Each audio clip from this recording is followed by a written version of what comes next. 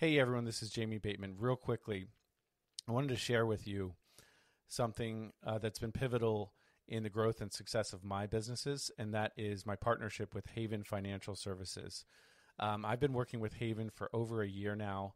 Christine Valdez was on episode 70 of this podcast, so go check that out if you want to hear her story. It was a fantastic personal story for sure, but Haven has been awesome. They provide me with monthly reports that are super clear and discernible, and that provides me with clarity and focus so that I can do what I do best, which is running my businesses, not preparing financial reports.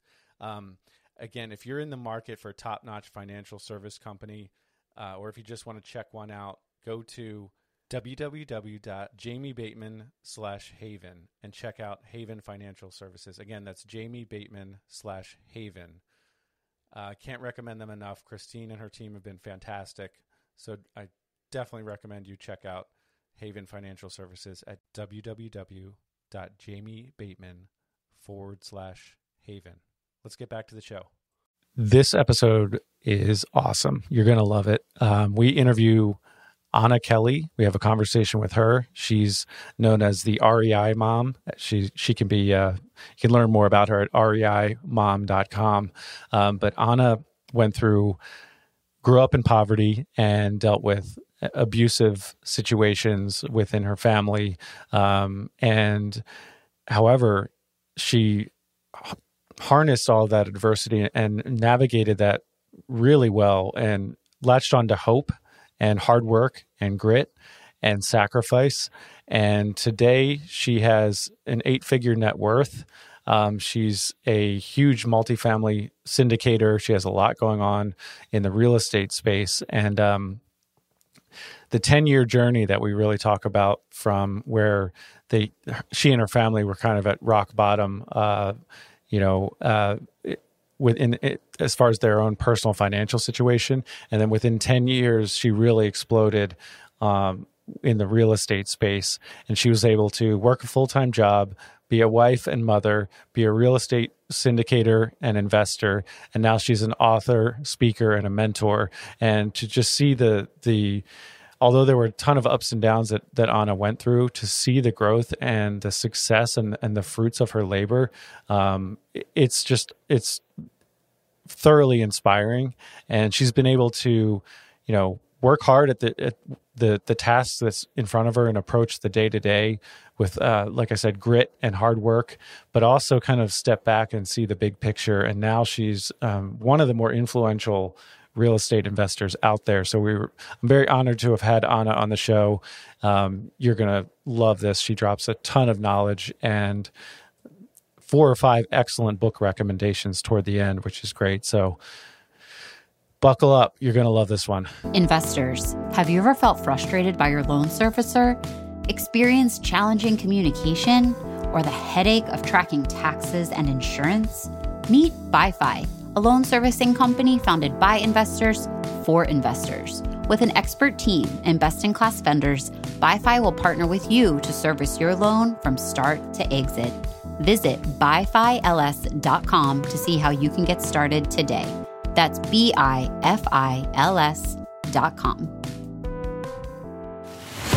Welcome to the From Adversity to Abundance podcast.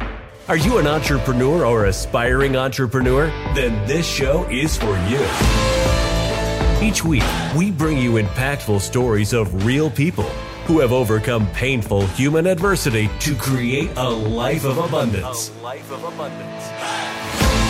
You are not alone in your struggle. Join us, and you will experience the power of true stories and gain practical knowledge from founders who have turned poverty into prosperity and weakness into wealth.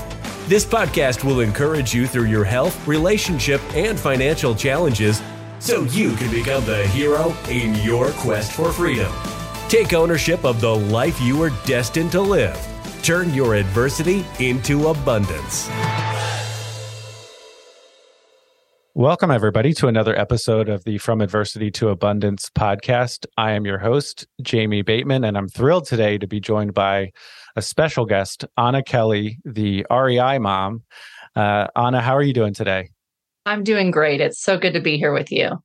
Thanks for joining us. I know you are got a lot of things going on, and so I appreciate you taking the time, and I know our audience will appreciate you taking the time to share with us your story and drop some knowledge bombs for us. That would be fantastic. So for our audience, Anna, who is not familiar, anyone not familiar with you, what are you up to today? And give us a little bit of context from the present day, if you would. Sure. So I am primarily a multifamily syndicator, doing both value add deals and new development multifamily properties, primarily in Texas and in Pennsylvania and the Raleigh, North Carolina area. I've been investing in real estate since 1998, got much more serious about it in 2009 after the great financial crisis, so the Great Recession. And I've done everything from fix and flips to small single houses to vacation rentals. I have 11 short-term rentals, to small multifamilies. And that's really where I grew my wealth. I replaced my six-figure corporate career at AIG about 4 years ago, and then moved into much larger syndications from there. Oh, that's great. And our audience is largely entrepreneurs within that entrepreneurial category. There's certainly a large subset of real estate investors like myself, and I was able to quit my W-2 last year. So there's a lot to talk about, a lot we can unpack there from a business, an entrepreneurial standpoint as well. So, yes. And we'll certainly dive back into later in the show as to touch on kind of market conditions and what you have going on today. I look forward to that. So before we get there, though, we got to talk about some adversity, unfortunately. So, as you know, Anna, not everything is rainbows and butterflies and unicorns. And, I just quit my job and I just sip Mai Tais on the beach. So talk to us about some struggle that you've been through, pick it up where you'd like to start, but, let's dive into your backstory. Absolutely. Yeah. I love that this show focuses on adversity, because adversity is part of the human condition, and we all experience some type of diversity at different points of our lives. And ultimately, those that are successful often are not those that were handed an easy life on a silver platter or wealth to begin with. They're really people who have struggled and have made something of themselves despite adversity. So it's a really great topic, and something that I think is really important. One, to motivate people that regardless of what you're going through, better is possible, and you can control what that looks like into the future. And two, just to show that it's not all sunshine and roses. Even if we seem to have arrived, there's many things that can go wrong, health and relationships and, bad deals, etc. So a little bit about my backstory that I think is important when I think about how I've overcome diversity. I also did not grow up with wealth or any knowledge of money or how to become an entrepreneur, or even the thoughts of becoming an entrepreneur or real estate mogul, if you will. I grew up in Section 8 housing. So my parents divorced when I was very young, and my mom was a single mom. Had a couple of very abusive husbands. And so I'm the oldest of 6 of us. And my mom worked really hard to get out of abusive situations, unfortunately got back in. And so she worked, 2 jobs to be able to survive. And that left me basically a turnkey child of a mother who loved me and who worked hard and supported me and encouraged me to be the best at whatever I could, to work on getting an education and getting out of the type environment that we were in. But there was a lot of sadness in my childhood and a lot of fear in my childhood. But those things are really what propelled me to become very, very driven, and to realize that if I wanted a different life than what I had as a child, if I didn't want my children to be in an abusive situation or to spend evenings in a women's shelter like I had as a child, if I wanted better for myself and my family, I had to be willing to do whatever it took to succeed and to get myself out of that situation. So I'm thankful that I knew I had a choice and that there were things I could do, but I certainly did not have an easy childhood. Yeah. And obviously we're not going to, pick that apart too far, but, it's and unfortunately, it sounds like you've dealt with, we find on this show, most of the types of adversity or most of the examples of adversity fall into primarily one or more of three categories: health, financial, or relationship. That's been one of my observations in having done this show for almost a year now. And we all deal with that on some level, Yes. challenges within those three categories on some level. Sounds like you've certainly dealt with at least two of those three categories, the relationship and financial. And Yes. talk to us a little bit more, just give us a little bit more context as to, how things were growing up for you, if you would. Yeah, I will say this. My mother loved us, and she was a very good mother, but she just wasn't home a lot because of what she was dealing with. And my parents were divorced. My father and stepmother married a few years after my parents divorced, and they, I thought, were very rich. In reality, my dad was a construction worker, and my stepmother was a school teacher, and so they were an average, working class family. But I did see that, when there's not drugs and alcohol involved, when there's a cohesive family unit, going to church together, really focusing on the family, that it's like night and day what it's like to grow up in Section 8 housing, with a single parent that's struggling to survive. And so I really had a lens of, worldview that allowed me to see, if I want my life to look like this, there are steps I'm going to need to take to ensure that it looks like this, versus if I don't change,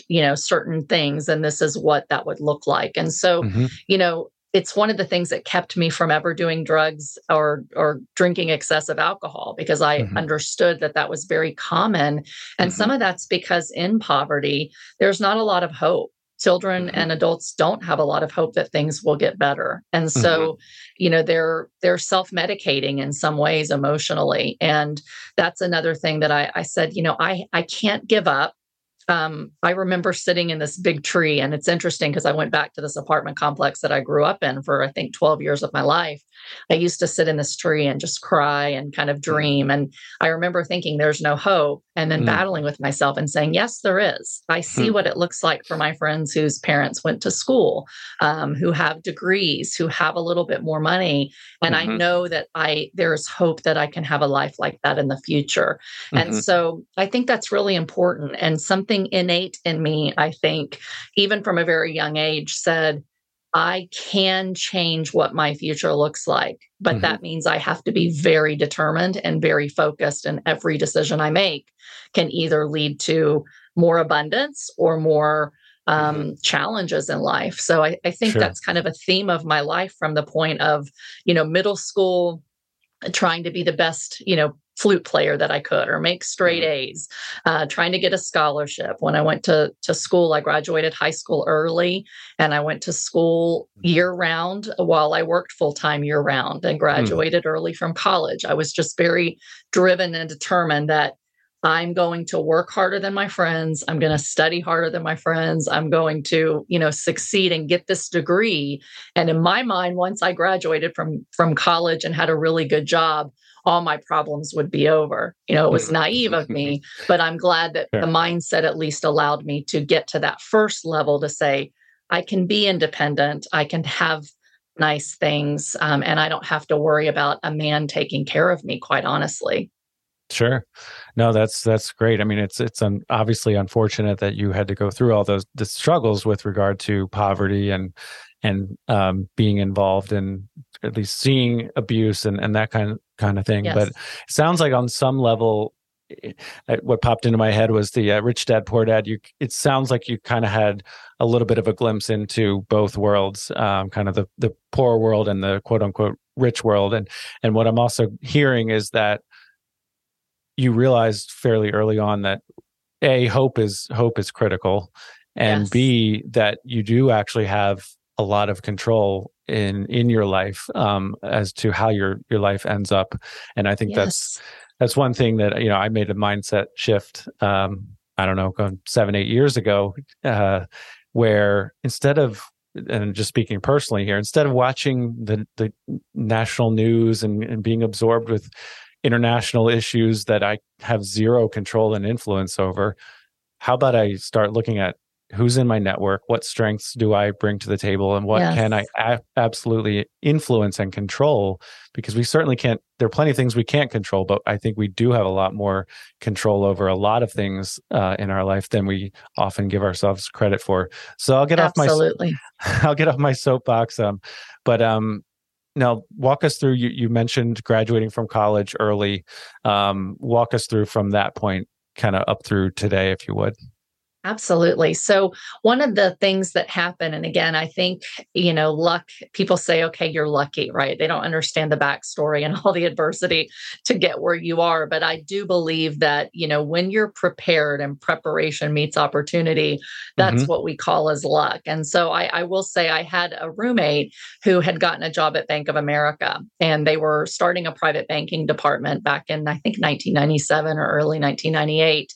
And they were looking for master's, MBA people to come and join their private banking program to teach us to become financial advisors and go through our securities licenses, and then work with the top most wealthy clients in the bank, the top 10% ultra high net worth.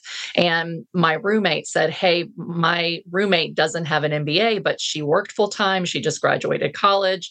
She's been an employee of the year at her company. You should really interview her. And so they asked me to come interview for this position.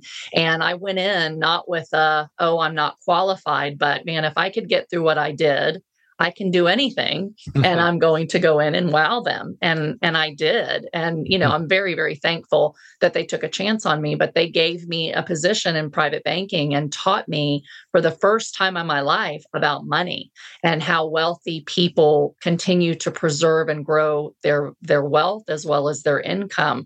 And so that was a huge turning point in my life where I understood discipline and determination, but you also have to understand money and how it works to know that you can create a better financial future than what the average American has, much less poverty, which is really hard to get out of.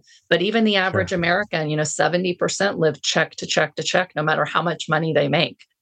So there's a struggle in chasing this American dream. So getting that job in private banking and working with very wealthy people opened my eyes to the kinds of choices that I could make once I had money. And I learned from them about what did you do to get to where you are today. And just to kind of piggyback to the next level, I remember talking to one of our clients. Back then, we offered a CD. It was in the 8% range in the late 90s. And I remember this older gentleman laughing at me and saying, sweetheart, I make much more than that in my real estate investments. And I realized 2 years into private banking that I hadn't taken a single course on real estate and I knew nothing about it. And I thought, well, wealthy people own real estate and they make better returns than they do here. I need to at least start giving it some thought and start researching. And that led me to buy my first property, which was just a condo that I moved into instead of paying rent in an apartment building. And then I went to work for AIG. And working for AIG, it's one of the largest financial institutions in the world. I started working with products and product development, working with ultra high net worth individuals, banks, and institutions, and learning how do they invest their money? How do they grow wealth? And that really led me to starting to decide, I'm going to keep my corporate job. I'm going to keep moving up the corporate ladder, keep making my income, but we're going to strive hard to pay off all the school loans, to pay off the cars, to get out of debt, and to start really investing. And real estate was one of the ways that I started investing from there. Yeah, no, that's, I can relate to a lot of that. And one thing I want to just emphasize is that you didn't have the whole path revealed to you beforehand, right? And none of us do, right? But it sounds like you were able to kind of focus on the task at hand and really step up with regard to schooling or your prior employment and just doing the best job you could with what you were given at that time. Yes. And then opportunity presented itself. And then you made the most of that as well. So, for the listener out there who they don't maybe see the opportunity right now, they haven't been presented that opportunity, I would just encourage people that just do the best you can right now with what you're working on. It's not to say you shouldn't analyze things or strategize or plan, but ultimately, we're given kind of smaller responsibilities initially to work through and work with and produce in that capacity, and then opportunity presents itself. And it sounds like you made the most of that, and then you were also able to learn from these high net worth individuals. Hey, what are they doing? And I'm sure you've reinvented the wheel on some level, but if this is working for this person, let me copy what they're doing and see kind of pull out lessons learned from them. And again, I'm putting words in your mouth, but I know for me, that's what I do. It's like, why this is working for someone else, I can follow what they're doing on some level and kind of make it fit my circumstances and go from there. For sure. And I think, one of the things it's really important what you just said is doing the best you know how to do. You're not going to have it all figured out. And I'll say that because of my background, I'm very much a planner. Like, this is my next goal. This is how I'm going to achieve it. I'm going to drive to reach those goals. And so I do have that. But what I realize is you can make a lot of plans and you can get really good at something, but then there's other things in life that can completely derail that. And it doesn't mean that what you've done or what you've learned is for naught, but they become building blocks and lessons for you to say, okay, I've got this piece. Now this thing's going wrong. Now let me really focus on learning and growing in the next area and just keep doing the next right thing. And so, an example of that is after a few years of it was about 10 years in the financial world, working with the highest net worth individuals, banks, and their brokers and advisors, I thought I had gotten really smart about investments. Now, I wasn't wealthy yet, but I was starting to save. And most of it at that time was in my 401k. I had dabbled in real estate, but I didn't have big down payments to put on things. And so I just kept investing in my 401k. And I have to tell you, Jamie, in 2009, I was completely blindsided and devastated by the Great Recession. AIG being in the news that they were shutting their offices in New York, and these companies I had been invested in were failing. And I'll never forget, like, the most low day other than in my childhood was, in 2009, a day that we were on the news. I was told we're probably going to lose our jobs. And I looked at my 401k and it had lost about 3/4 of its value. And that was all that we owned. And the same week I found out I was pregnant with baby number 3. And we had just started a business in 2007. So we talk about these building blocks. I went from being an employee and having that mindset to, I want to be home with my kids. And I want to grow wealth. So my husband needs to become an entrepreneur and he needs to start his own business and work for himself. So we moved my whole family across the country and started a job with a lot of debt in 2007. So we had paid off all this debt early, a personal debt, but I had been convinced that we're at the top, we're at a great economy. It's only going to get better. You got to go into business debt, and it's different than personal debt. And so we made that mistake. We learned from no personal debt, but we didn't learn about no business debt or starting a business when we understood nothing about economic cycles and the fact that we were heading in a downward recession. There were warning signs, but we didn't know anything about it. So for a while, I beat myself up, for a couple months in 2009 going, how did I miss this? How did we miss this? I tried to do all the right things. And yet here we are, wiped out, about $700,000 in business startup debt plus the building, no 401k, pregnant with a third baby, and AIG was our only income. And it was a devastating few months that I had that decision again, like, am I going to learn from these things? Be thankful that I made the best decisions that I knew at the time, but say now that there's adversity, I'm either going to give up or I'm going to say I have hope. And once again, I'm going to figure out how to make the next best decision until I climb out of the debt and build up, the retirement again, et cetera, et cetera.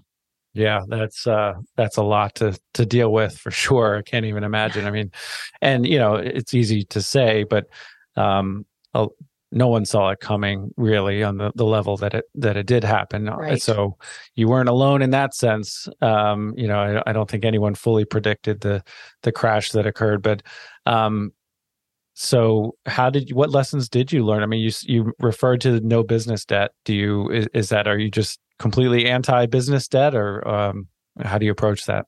I think a couple of really big lessons learned. One is that you can be really smart and really good and specialized in one area.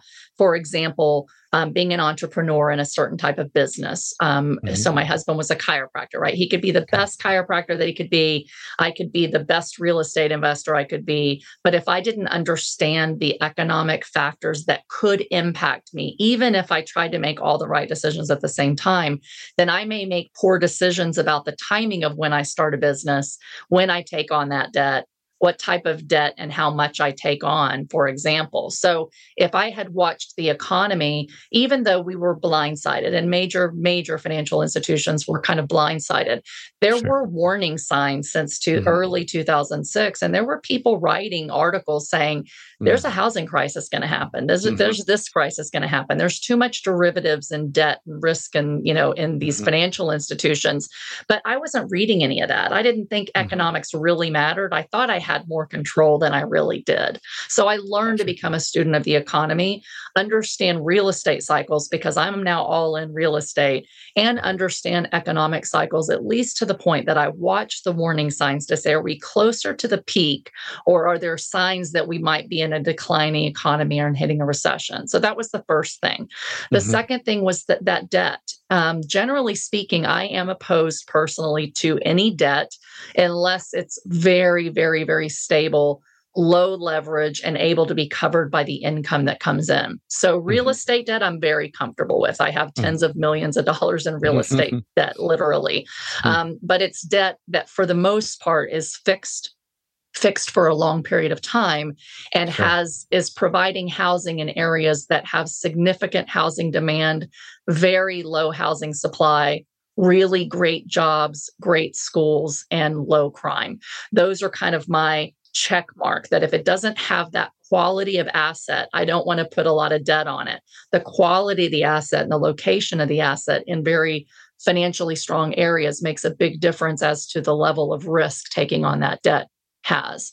And then the third thing, and then I'll turn it back over to you, that I really learned was, again, just a reminder that we have a choice in our life of the kind of life that we want to create. And I determined that despite lots of no's, right, I wanted to own more real estate. I realized my husband's job, his entrepreneurship business wasn't going to save us. I couldn't depend on even one of the largest employers in the world for my job security or our family's financial security or my retirement accounts. What everybody was still doing was paying me rent despite the economy. So I realized I need to take more control and build my income as well as my future on things that I had more control of. And so I moved really completely to real estate from that point on and made the decision that every decision, every day, I'm going to not take no for an answer. Lenders weren't lending. Properties were there, but I couldn't get financing.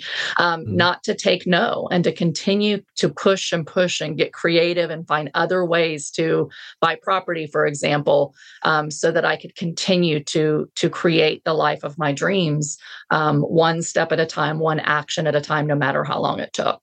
Yeah, it's fantastic. I mean, you just very well articulated the three lessons that you learned from all of that financial hardship. And I just love it's a central theme for our show here is just taking ownership, not continuing to have a victim mentality. Yes, we are all victims in some sense, right, of certain circumstances and things, but it doesn't get you very far to stay there mentally. So absolutely. I love that mindset shift of taking action, but also as you emphasize, not just one step. It is one step at a time, but it does sound like you also kind of were able to take a wider view of things as well and say, how does the market play into all of this? And kind of be strategic about it, but then able to kind of zoom back in and focus on the day to day. So I've heard this referred to as like a rubber band in marketing, where you kind of you blast out to a bigger audience, if you will, and then you zoom back in. And it sounds like you've been able to kind of navigate that from a planning and action, point of view, if you will. Yeah, I think in hindsight, it seems more that way than it probably was in my mindset at the time. At the time, it was like, what happened? What can I learn from this? It was really initially like fight or flight, right? Like, okay, I've lost almost all my 401k. Here's an example of making just a good, like nuanced micro decision. Lost most of my 401k. Companies are still going under. I need to pull it out. I know as a financial advisor, we're told never, ever, ever take out your 401k. Sure. I said, if I lose my job, I get a severance package. I may have to pay this back, but I took a 401k loan and I saw a building for sale across the street, a 4-unit, and it would bring in about $1,200 a month after all expenses. And I thought, I'm having a baby in a few months. I could lose my job, but if I have another $1,200 a month, that'll pay for formula. If I can't nurse, it'll pay for, for food, et cetera, to put on the table. And I knew that at least we would be okay. Like my mortgage was covered by my tenants. I lived in a 4-unit, which was another good decision I made the year before to just live below my means. So we had tenants paying. We bought that building and I thought, maybe in the future, I'll regret that I took out the money. But right now, here's one thing I can control. I can buy that building, have $1,000 more a month, and we'll be okay today. So it was very micro decisions like that, like just make the best decision I can. And then as I started really studying the economy and as banks kept saying no, I'm like, why are they saying no? I have a great job. I have great credit. AIG was in the news every day that they were laying people off and real estate was crashing. So no, I wasn't a good risk to these lenders. But I thought, what is happening and will it change?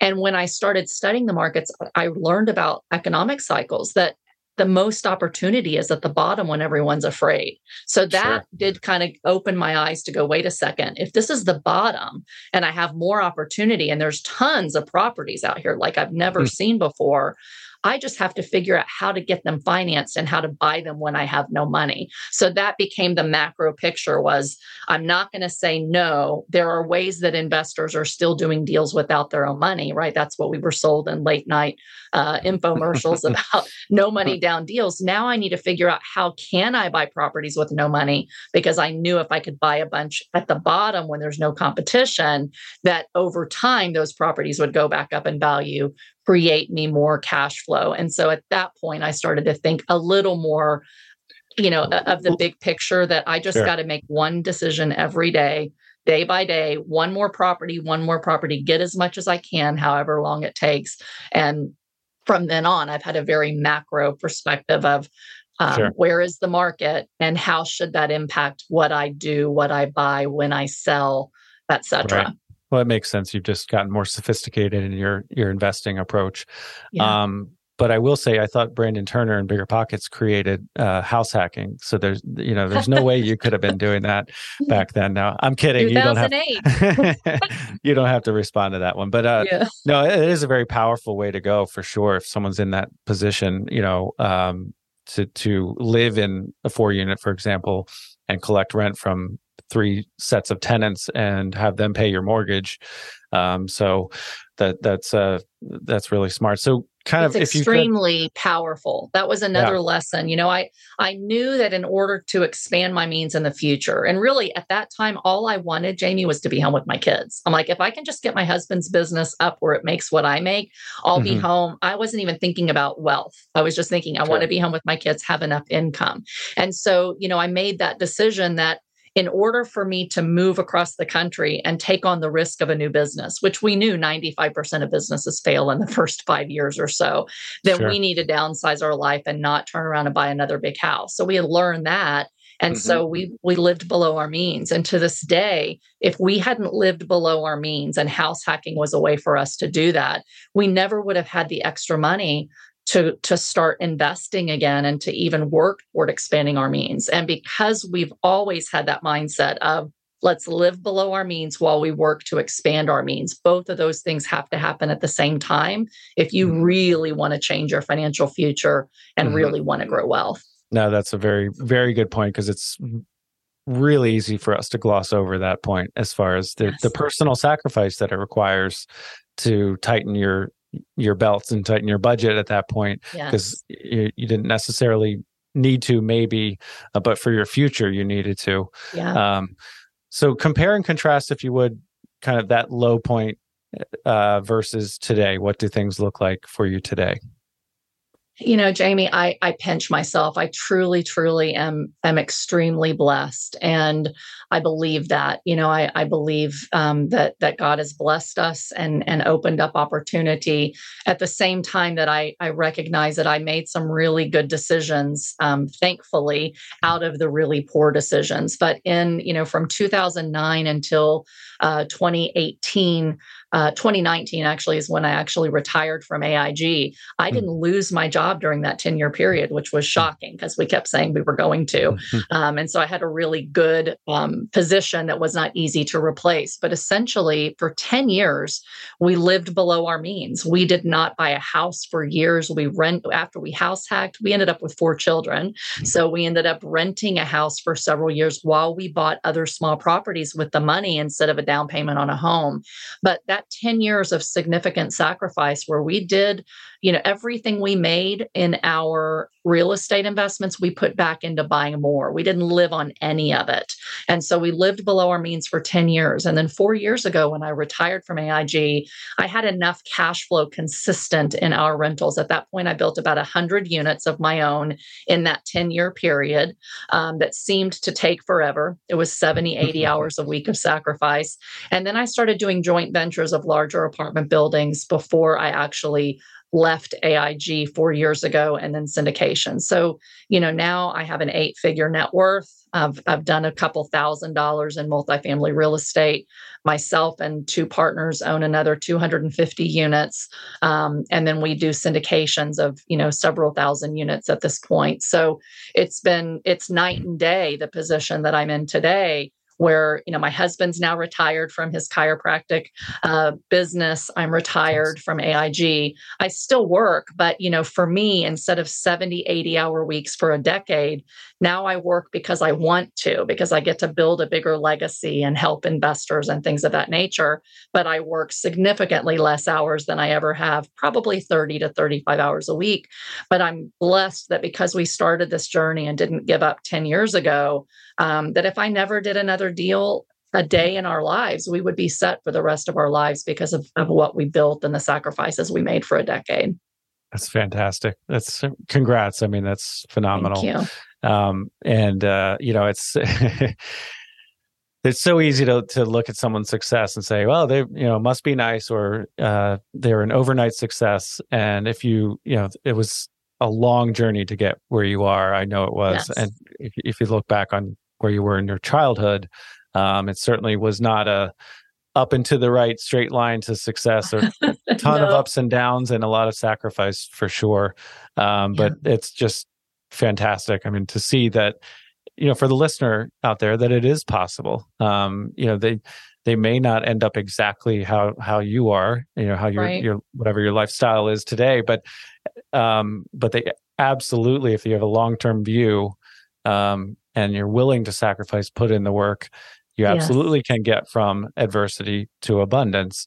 And, absolutely. I don't pretend on this show that Anna Kelley has no more problems. And, we know that we all still have problems, but it's amazing the growth that you've experienced through your life. So just kudos to you. It's fantastic. Thank you. One thing I'll just throw out there too. I'm really a firm believer being able to look back on my life. And I think you first reached out to me because of a book that I wrote where we kind of talked about, that journey to abundance from that adversity. But I've really learned to look at every challenge in life as not happening to me, but happening for me. Because when we go through adversity, when we go through challenges, it forces us to rise up and not accept complacency and the status quo or victim mentality. We have to say, okay, this is a challenge. How am I going to use this challenge and see it as a blessing and an opportunity that's going to set me up for that next level of growth? And if I hadn't been through all the challenges I've been through, I never would have even gone down the path of real estate. My life would have been easy and comfortable, and I would have thought, okay, this is fine. But those challenges made me think, what can I do to overcome this? this is happening for me. And I can either take advantage of what's happening for me, or I can stop and play the victim mentality and say, this is happening to me. I'm just not the kind of person that good things happen to. And so I think that's an important mindset shift as you go through adversity, and you will many times in your life.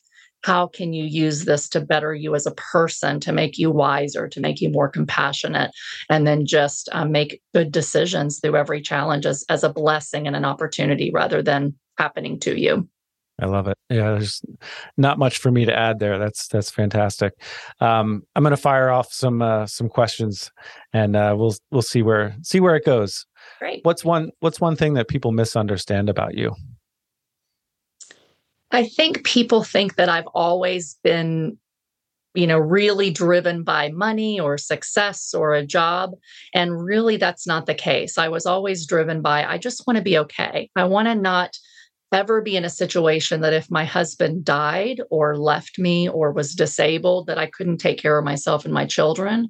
And so it really was just about being able to take care of myself, and it led to so much more. And so, now I work and I do deals not because I need more money or want more money. I'm really not driven by the money, but what kind of impact and legacy now can I leave?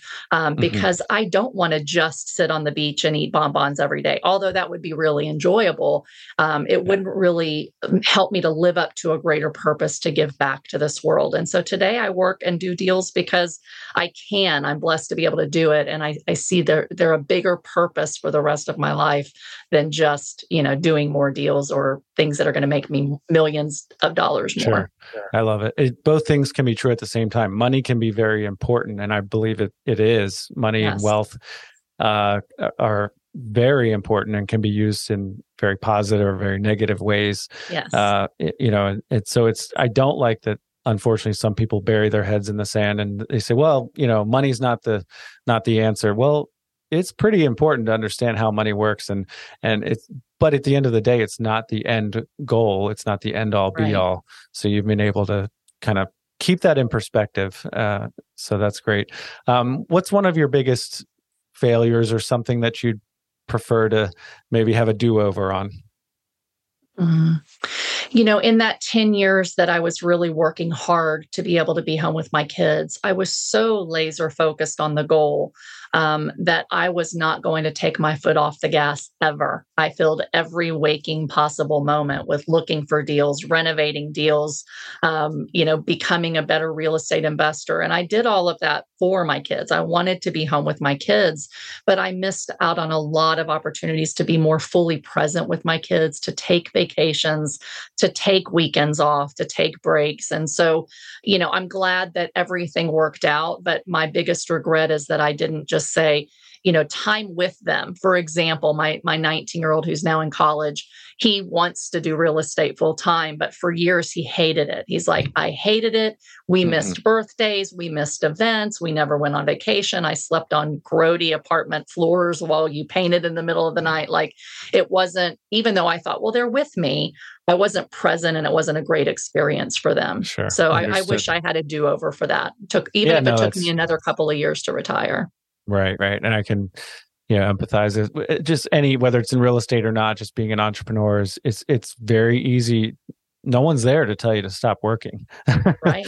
And if you work full time, like you did before, I was working full time and running my husband's business and doing real estate. It's easy to fill up, your entire day with just trying to create financial freedom. And if you're not careful, you can become a slave to the pursuit of financial freedom. And that's not good either. Yep, absolutely. If you had to write another book this year, what would the topic be? I'm actually working on one. Well, there you go. And it's really about creating life by design and for a greater purpose, and just the resilience to never give up on creating the future that you hope for. It's fantastic. Any idea when that will be out? Hopefully by the end of this year. Awesome. I've got work to do. I've never written a book, but I used to be an editor, and I know there's a lot behind the scenes that goes into that. So, yes. What's one thing in your business or real estate investing that you just didn't expect? Surprise, good, bad, or or ugly otherwise, something that's really surprised you looking back? Just how incredible the opportunities are out there to create wealth. Real estate really is the greatest wealth creator known to man. And it has been historically. And, in the beginning, I was a little cynical that I could do it until I had enough money saved up to retire, because we're told by our financial advisors and every, thing that you read out there that the goal is to just set a little aside all the time. And eventually, when you're 65, you can enjoy life. I was really surprised at, especially starting at the bottom, at how quickly you really can create wealth, even when you don't have a lot of money. It's not easy to do so. Sure. It's hard work. It takes a significant amount of time, but it is possible. And I was really surprised by that, because at first I just dabbled in real estate for years. I flipped a house thinking I would make a bunch of money because HGTV told me I could, right? And it didn't work out so easily. Or the market crash and it didn't work out so easily. So although it's not easy or get rich quick, real estate, when I look back and say, wow, I was able to go from negative net worth to 8 figures in a decade, I'm really still surprised when I look back that, wow, I can't believe I was actually able to achieve that. That's great. That's really good. So what's one thing that you're working on right now? What's a challenge you're facing in your business right now? Oh, that's a really good question. In this market, we're back to very similar conditions in terms of the credit and lending markets as we were post 2009. So because there's rapid volatility and changes in the Fed's monetary policy and basically interest rates, and there's questions about how long it's going to last. When will the Fed pivot? Will we have a deep recession? Will we have mass inflation? Banks are extremely nervous. And so what that's doing is, even if you're extremely creditworthy, have lots of assets and net worth and experience, they're offering very low loan to value loans today compared to where they were, a year ago, and really compared to where they've been since about 2012.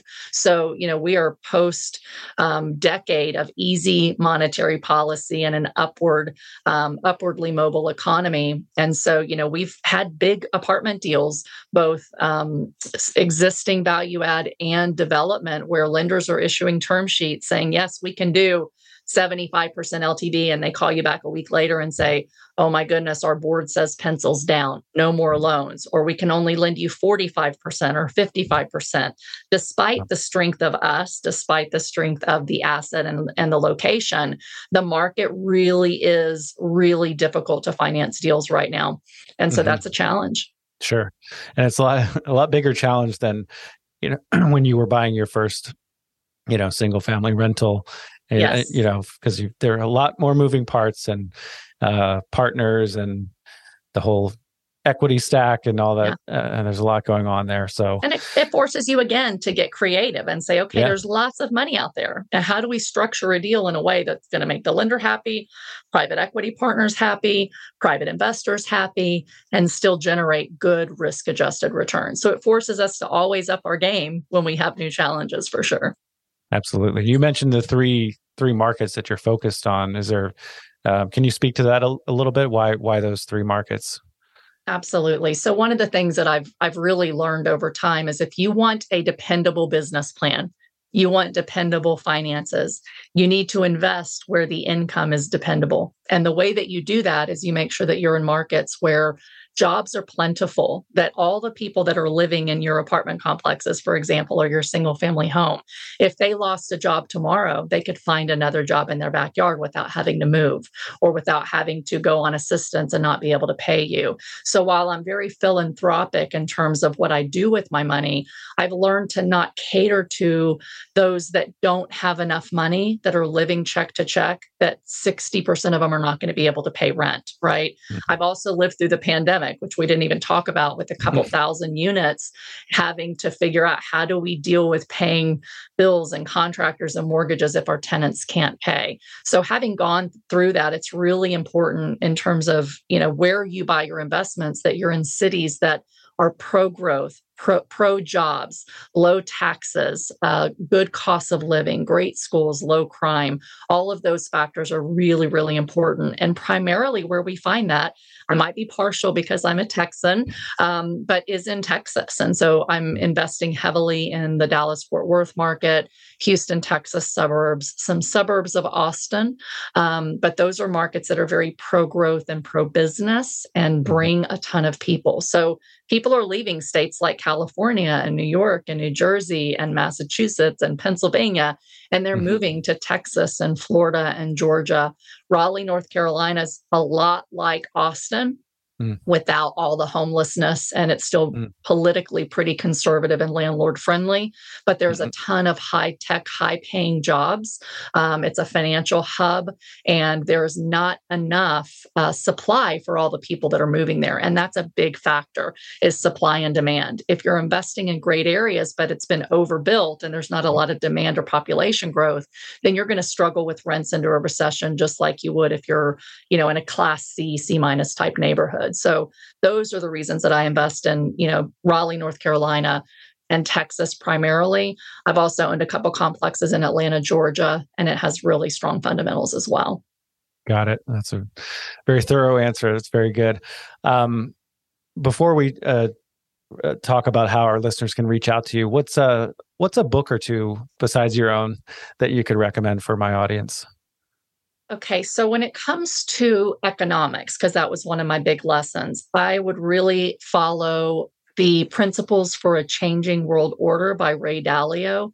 He's someone who thinks very big picture and helps understand what kind of shifts are happening in the world and in demographics in order to help you understand how those things could impact your investing. Another one is The End of the World is Just the Beginning by Zahn. It's a newer book that also really talks a lot about demographic shifts. Another book, two others that I'll recommend. One is more of a personal book, and it's called Life and Air. And it really talks about creating your life by design, living the life that you want today, not having to wait for the future to live it. Highly recommend that. And then in terms of real estate investing, if you're a multifamily investor, there's a great book that's still one of my favorites. It's the only book I ever read before I started this path of this 10-year journey to create wealth.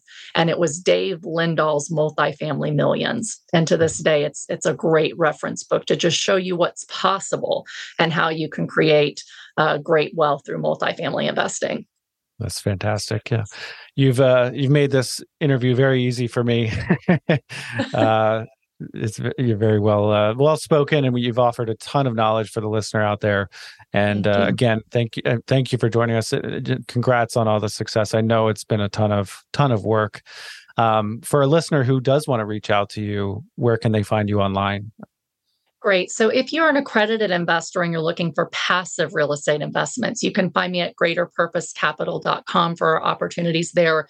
And if you're looking for a coach or a mentor to help you through various types of real estate investing, the things that I have experience with, you can find me on my website at reimom.com and send me a friend request on social media at Anna Kelley, REI Mom.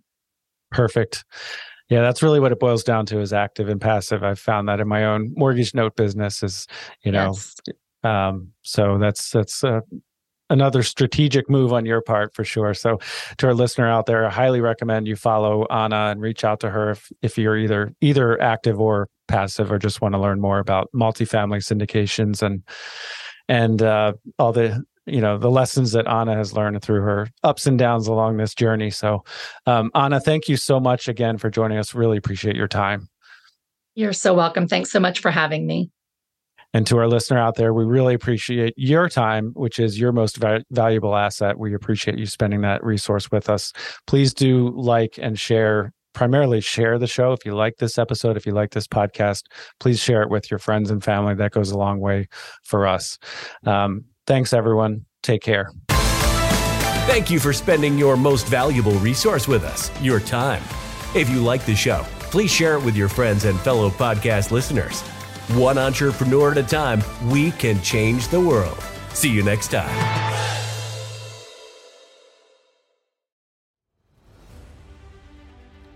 Hey there, it's Jamie Bateman. Ever felt boxed in by life's challenges? Dive into my new book, From Adversity to Abundance, Inspiring Stories of Mental, Physical, and Financial Transformation. Available now on Amazon. From a former bank robber's redemption to a young entrepreneur's victory over hurdles, these stories are not just inspiration. They're the roadmaps to your transformation. Whether for you or as a powerful gift to friends and family, especially those who might not tune into podcasts, this book is a beacon to a life of abundance. Ignite that inner fire and set your course to the life you've imagined. Purchase yours today on Amazon and light the path for someone you love.